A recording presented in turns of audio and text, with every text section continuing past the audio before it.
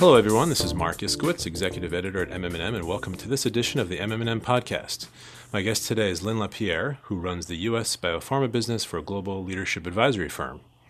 And we're going to talk about the life sciences job market, the gender gap, as well as MM&M's Best Places to Work winners, which were just revealed this week. Thanks so much for being here, Lynn. Thanks so much for having me. Of course. And we'll get her take on all those topics in a moment. Just a few housekeeping items.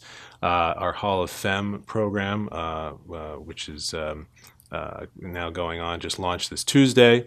And you have several weeks to get your submissions in. So you can find out all the entry information online. And MM&M's holiday card contest is also nearing the end. You have until Friday on that. So the deadline is nearing. So get your submissions in for holiday card.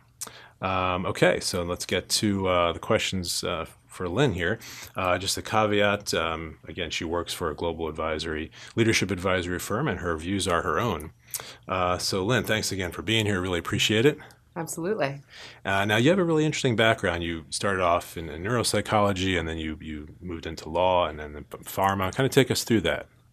Yeah, absolutely. I think your career is a long and winding road, and I think the decisions you make in your early 20s before you really know what's going to light you up and make you happy, I think change over time. And that was the story for me. I grew up with a father who was a physician and loved medicine and loved biology and thought it was fascinating, and had thought I would get a PhD and be a neuropsychologist. After doing some research at Harvard Medical School, I realized that being in a lab all day and studying a very small subset of a population for years probably wasn't the best use for me, and had met a lot of people who said, "Oh, you should go to law school. You write well, you speak well, and you can be a lawyer in the industry." That's not a good reason to go to law school, for the record, but I think a lot of people do that. And so that's what I did. And I was a litigator in the industry and worked in-house for a while, and just ultimately still had the same feeling that it was me in a room, and instead of studying patients' brain scans, I was now drafting documents. And I really missed the interpersonal connection with people, which ultimately brought me into strategy consulting, and then moving closer to the talent side and leadership services to my clients, because I wanted it to be about the people and less about just the numbers or the strategy behind the products. So it really focuses on leadership and recruiting and boards. Yes, absolutely. Those main areas. So think a lot about the executive leadership and the boards of companies and how those are evolving in the industry. And life sciences strictly. So we're talking big pharma and biotech. Right. So what we would call biopharma, and also some pharma services as well, which are companies that obviously serve the pharmaceutical industry in manufacturing or clinical trials. Okay, great. So I just wanted to start off with a few questions about the current job market. Through October, according to stats from Challenger Grain Christmas, as quoted by Pharmalot, the number of pharma layoffs in the U.S. totaled 10,631, which is a 4.9% increase from the same period a year ago. Why is pharma laying off so many? Interesting. I think there's massive change in the industry right now, and I think the business that existed in the mid-'70s, early '80s, and even into the early '90s, particularly in large pharma around primary care businesses, relatively simple chemically based oral therapies for hypertension and cholesterol and what we would consider more on the primary care side of the house. I think that has changed dramatically. I think we look at major billion-dollar launches and how those launches were done in the industry, and that model doesn't exist in the same way, which I think creates change in everything from the supply chain to how we manufacture products to what it takes to launch a product, and what we're looking for in people in the industry. And the biggest shift that we see is around the science. And so in the late 90s, you have the rise of the biotechnology company and the creation of biotech centers in Boston and in San Francisco, and that changes, the the kind of talent you need, right? A lot of focus on high science, and on the type of products that are being produced and funded. Sure. And you see a shift more towards what we would call specialty pharmaceutical products. Those are that are prescribed not by a primary care physician, but rather by a specialty physician. And even Hmm. more on the top is oncology, rare disease, orphan drug products, Sure. that are prescribed through injection. So it just changes the market a good bit. Right. So you think they're really the layoffs reflect that market shift Yeah, to a because I large think it extent. Yeah. changes what you need and everything from the drug developers and the scientific Yes. background that you have Yes. all the way through the executive ranks, and the route up has changed a lot. And also Hmm. companies have changed, right? So we see a lot of people who are leaving big pharma and searching and moving into the biotech area. These are Hmm. small companies, nascent Hmm. companies. They're viewed as nimble and fast moving, and it's a totally different model. Yeah. Sure.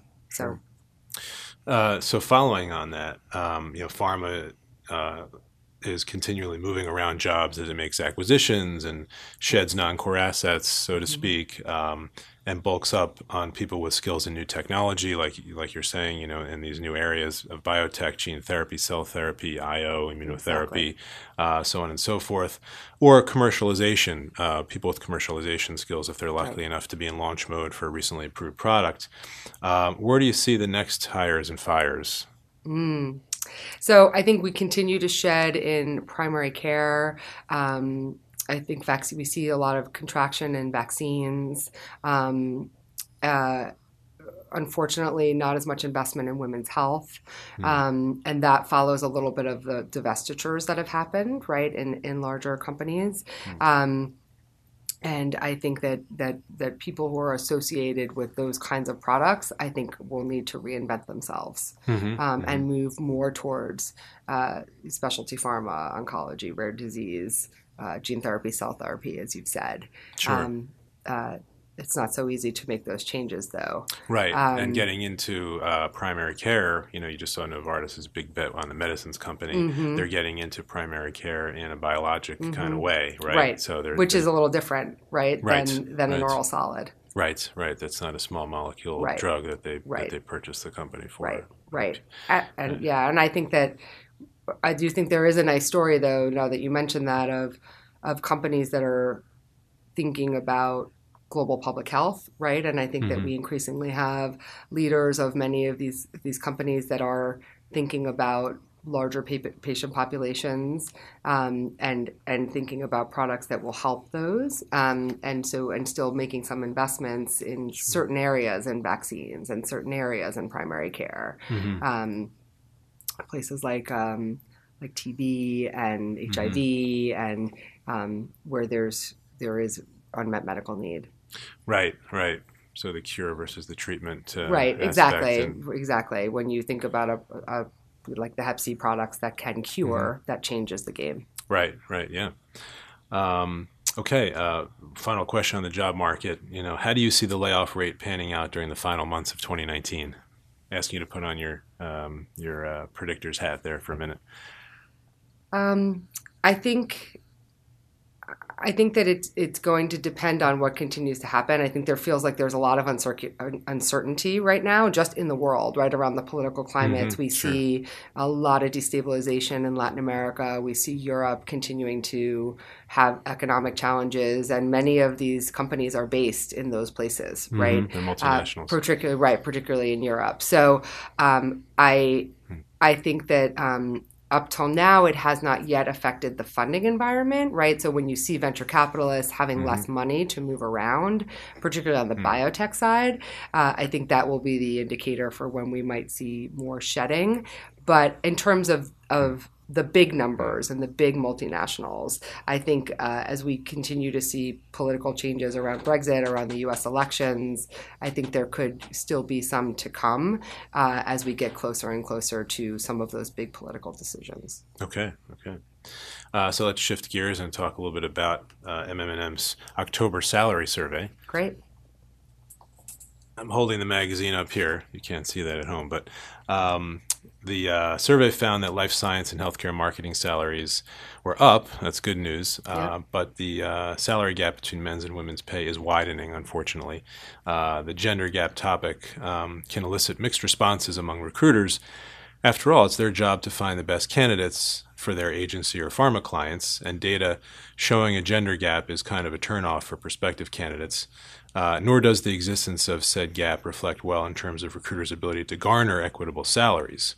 So I know, Lynn, you focus on biopharma, not necessarily Yes. agencies, but this survey encompassed both. Okay. So I wanted to just ask you, have you seen this playing out among clients where they offer salaries that aren't equitable?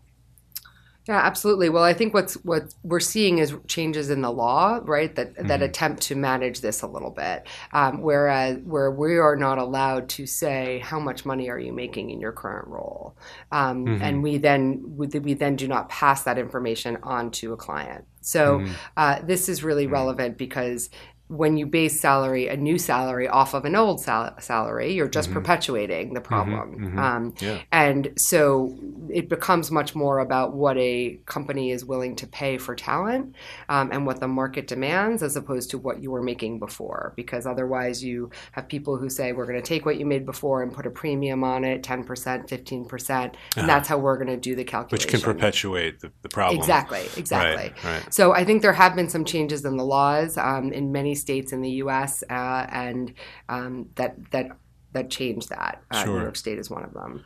Mm-hmm. So that I think is the first thing. Mm-hmm. We absolutely do see that. I think that part of what needs to happen in the dialogue is encouraging our clients to think about profiles in a different way. Mm-hmm. And very often, when you think of particularly senior hires, they've had a route to the top that traditionally can favor male candidates, right? It requires a tremendous amount of time on the road, potentially a lot of global relocation, Mm-hmm. and things that make it hard to do those things, depending on what's going on in your life, whether it's you have a family, you have aging parents, Sure. whatever your issue is, and that tends to fall more often on women. Mm-hmm. That's a Mm-hmm. generalization, but that is something we Okay. see. So Yeah. the conversation that we're having is there's a lot of dynamics that are playing out. I think this next generation of workers are more focused on balance in their life. It's not about working less, but it's about having time for all the facets of their life that they Mm-hmm. want. Mm-hmm. Mm-hmm. Um, and and also just trying to think about what does a family look like. If it is a family-based issue, you more often have two working parents, and you can't count on having a partner for a man or a woman who's behind the scenes taking care of everything while that other person just thinks about work. Mm-hmm.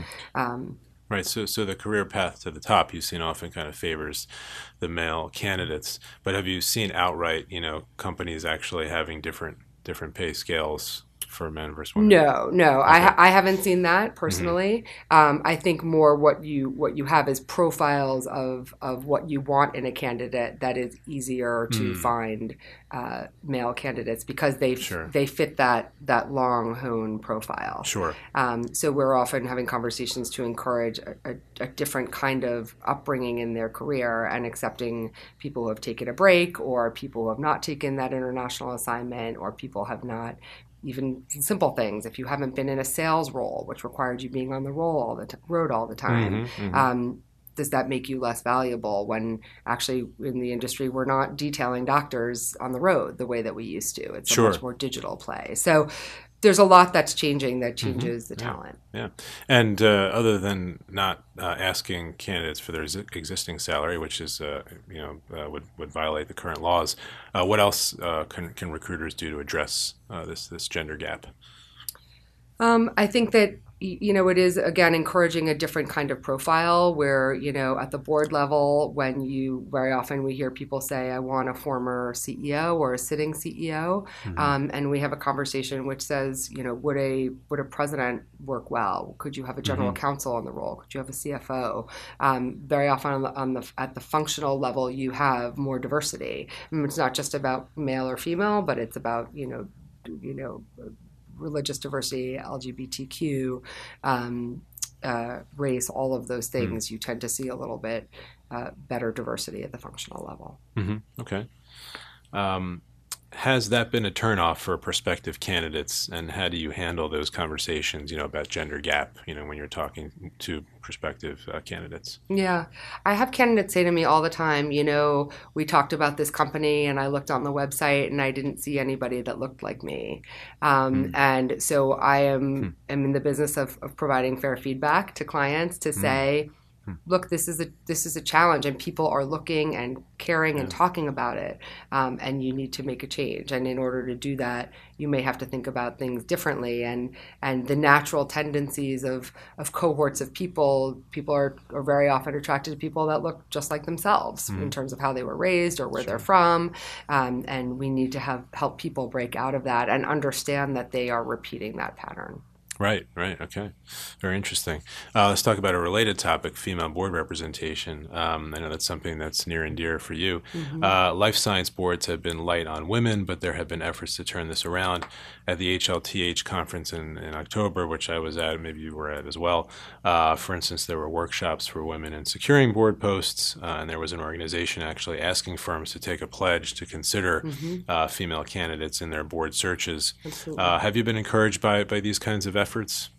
I am encouraged, but again, it requires a change in mindset of our clients and of other board members, and to be open to a conversation of, do you really need another sitting CEO or former CEO? Are they going to bring what you need to this board right now? Or can we think about what other people can bring? And also just understanding that if you're not coming from that post and you're coming from a different part of the organization, it doesn't mean that you've just been so siloed, right? Depending on the company. So I think the view is, for general counsels, very often they say, I can go buy a lawyer. I don't need one on my board, right? But a great general counsel has been in every board meeting, has been in every M&A discussion, and sees a lot more than one would think. Let's not give lawyers short shrift. Right, exactly. And obviously I'm a little well. self-interested here, but I think it is a place where if you look at the executive teams, you see more female general counsels than we used to. And that is a place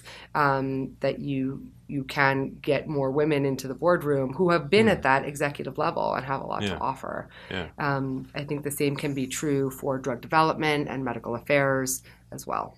I also wanted to ask you, how is the situation in life sciences now in terms of female board representation? Do you can you quantify it?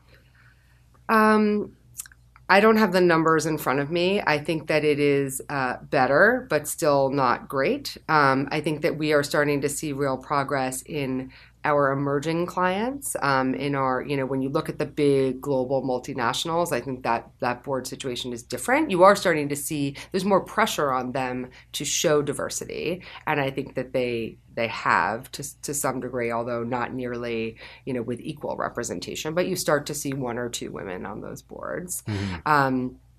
In our emerging clients, meaning those who are pre-commercial or maybe newly commercial, I think it's a bit better. But every time that we are looking for female audit chairs or female chairman, it's a very small pool. It's more than it used to be, but it's still not enough. Wow, so I would say we have a long way to go. Okay. All right, let's shift gears once again and talk about another MM&M feature, Best Places to Work, which is the winners were revealed today. It's our second annual program in which we ask employees to rate which agencies they feel are the best to work for. And you can check out the winners on our website. They were just revealed on Wednesday. And again, I know, Lynn, you work exclusively with life science firms, biopharma firms, not necessarily with agencies, but I just thought I'd ask you about some of the key themes that arose here and see if you're seeing that amongst clients and people you work with. One key theme that the employees expressed as being important to them was diversity and inclusion, and we touched on that. In your experience, we know that people looking for jobs, like you said, want to see people like them at the companies that they aspire to work for. Are you seeing that reflected amongst the employers? Are they actually making a concerted effort on D&I? Yes, absolutely. I think that they really are. Whether they are doing it in the best way, right? I think you see more diversity than you do efforts towards inclusion, and I think that is sometimes where the challenge is. So it is very easy to to look at a slate and to have a diverse slate, but it's another thing to actually make that person feel welcome and successful when inclusion is challenging because the organization isn't very far down the track in having people who look like them or have similar challenges in their lifestyle or whatever the question is. So I think that we are seeing a lot more attention to that. We're seeing a lot more training on D&I in a lot of our clients. And I think that the shift towards let's not talk about what makes me diverse. Let's not talk about, the fact gender or race or disability, or let's not talk about those things. Let's talk about being able to bring your whole self to work, right? And to being able to talk about what's important to you in your life and how you live your life and what your community is, and have that be something people accept and embrace, as opposed to feeling that you can't be as outspoken about it. Sure. Yeah, it's really sad when you hear the stories about code switching amongst people. They can't really bring their full selves to work. Other cases, and just makes good sense on a human level and a business level as well. Yeah. For those inclusion efforts to take root. So another question in this area, or another connecting thread, amongst the winners was work-life balance. No surprise there, but two of the winning agencies were actually virtual offices, which was an interesting new development. So what kinds of perks are you seeing people ask for, in your conversations? Yeah, I think mobile workforce is a huge thing. And I think particularly in the pharmaceutical industry, where we see the center of gravity having really shifted from New Jersey, Pennsylvania, a lot of people going up to Boston, but not necessarily wanting to move their families, or same for San Francisco. I think the large pharma campus idea, right, where you had a massive piece of land with everything on it, and daycare and cafeterias and dry cleaners, and the idea was you could come to work and never leave and get everything you needed in that place. I think that it's challenging to attract a workforce to those areas. We see a lot more success for companies that have a presence in an urban area. So we see people who say, I only want to come out of the city, whatever city that is, a day or two a week, or I only want to come into the office a day or two a week, and the rest of the time I'd like to work remotely. And that's a huge shift. So telecommuting is a big one. Yeah, and location. Yeah. Right. And other work-life balance perks that you're seeing? I think we're seeing a really interesting one around companies granting sabbaticals. Particularly there's a lot of discussion about purpose, right? And you see in biopharma, we all believe that we are making patients' lives better. And you see people coming to the table saying, well, then I want to go do that assignment, in a third world country for 3 months and help, be a medic in a hospital or whatever the situation is. And companies saying, we'll let you go do that and come back, after some period of time. So I think that's a fascinating idea. Yeah, we saw that amongst the agencies too, believe it or not. Oh, interesting. A lot of them offer sabbaticals after, say, 5 years and unlimited vacation time. And which gets me to our last question. It's always interesting to see what new interesting benefits the employees are offering. One of our winners, in fact, offers to pay employees not to use email, which I thought was interesting. Oh, wow. What are some of the kind of new, maybe quirky, benefits that you're seeing come on the scene? Interesting. So I do think there's a lot of discussion of, having blackout hours for email, since you mentioned it, right? Where we don't send internal emails, after 7 p.m. or we don't send internal emails on the weekend. And I think there's more respect for time because I think particularly for those in international businesses, the times run all day and night, right? Because of the global economy. Right. So I think that is one. I think that rotational programs in terms of moving people across different functions, Hmm. and the ability to do that, and also different geographies of letting people go work in an office in Australia or in Europe, and bring those learnings back to the home office, whatever that Hmm. is. I think is another great perk for people, and I think also letting people engage in community service and philanthropy of their choice during the traditional work hour, and having that be something that you get kind of quote unquote credit for, Hmm. is another thing we're seeing an increased move towards, under this idea that your work should have purpose. Sure, sure. Great. Well, that's a nice note to end on. I want to It thank you so much for coming in again today, Lynn. Absolutely. Thanks so much. Absolutely. This was fascinating. We're going to leave it there. If you like this podcast, please like us on your podcasting platform of choice. Leave a comment, help others discover the show. And that's it again for today. This has been Mark Iskowitz, and we'll see you next time on the M&M podcast.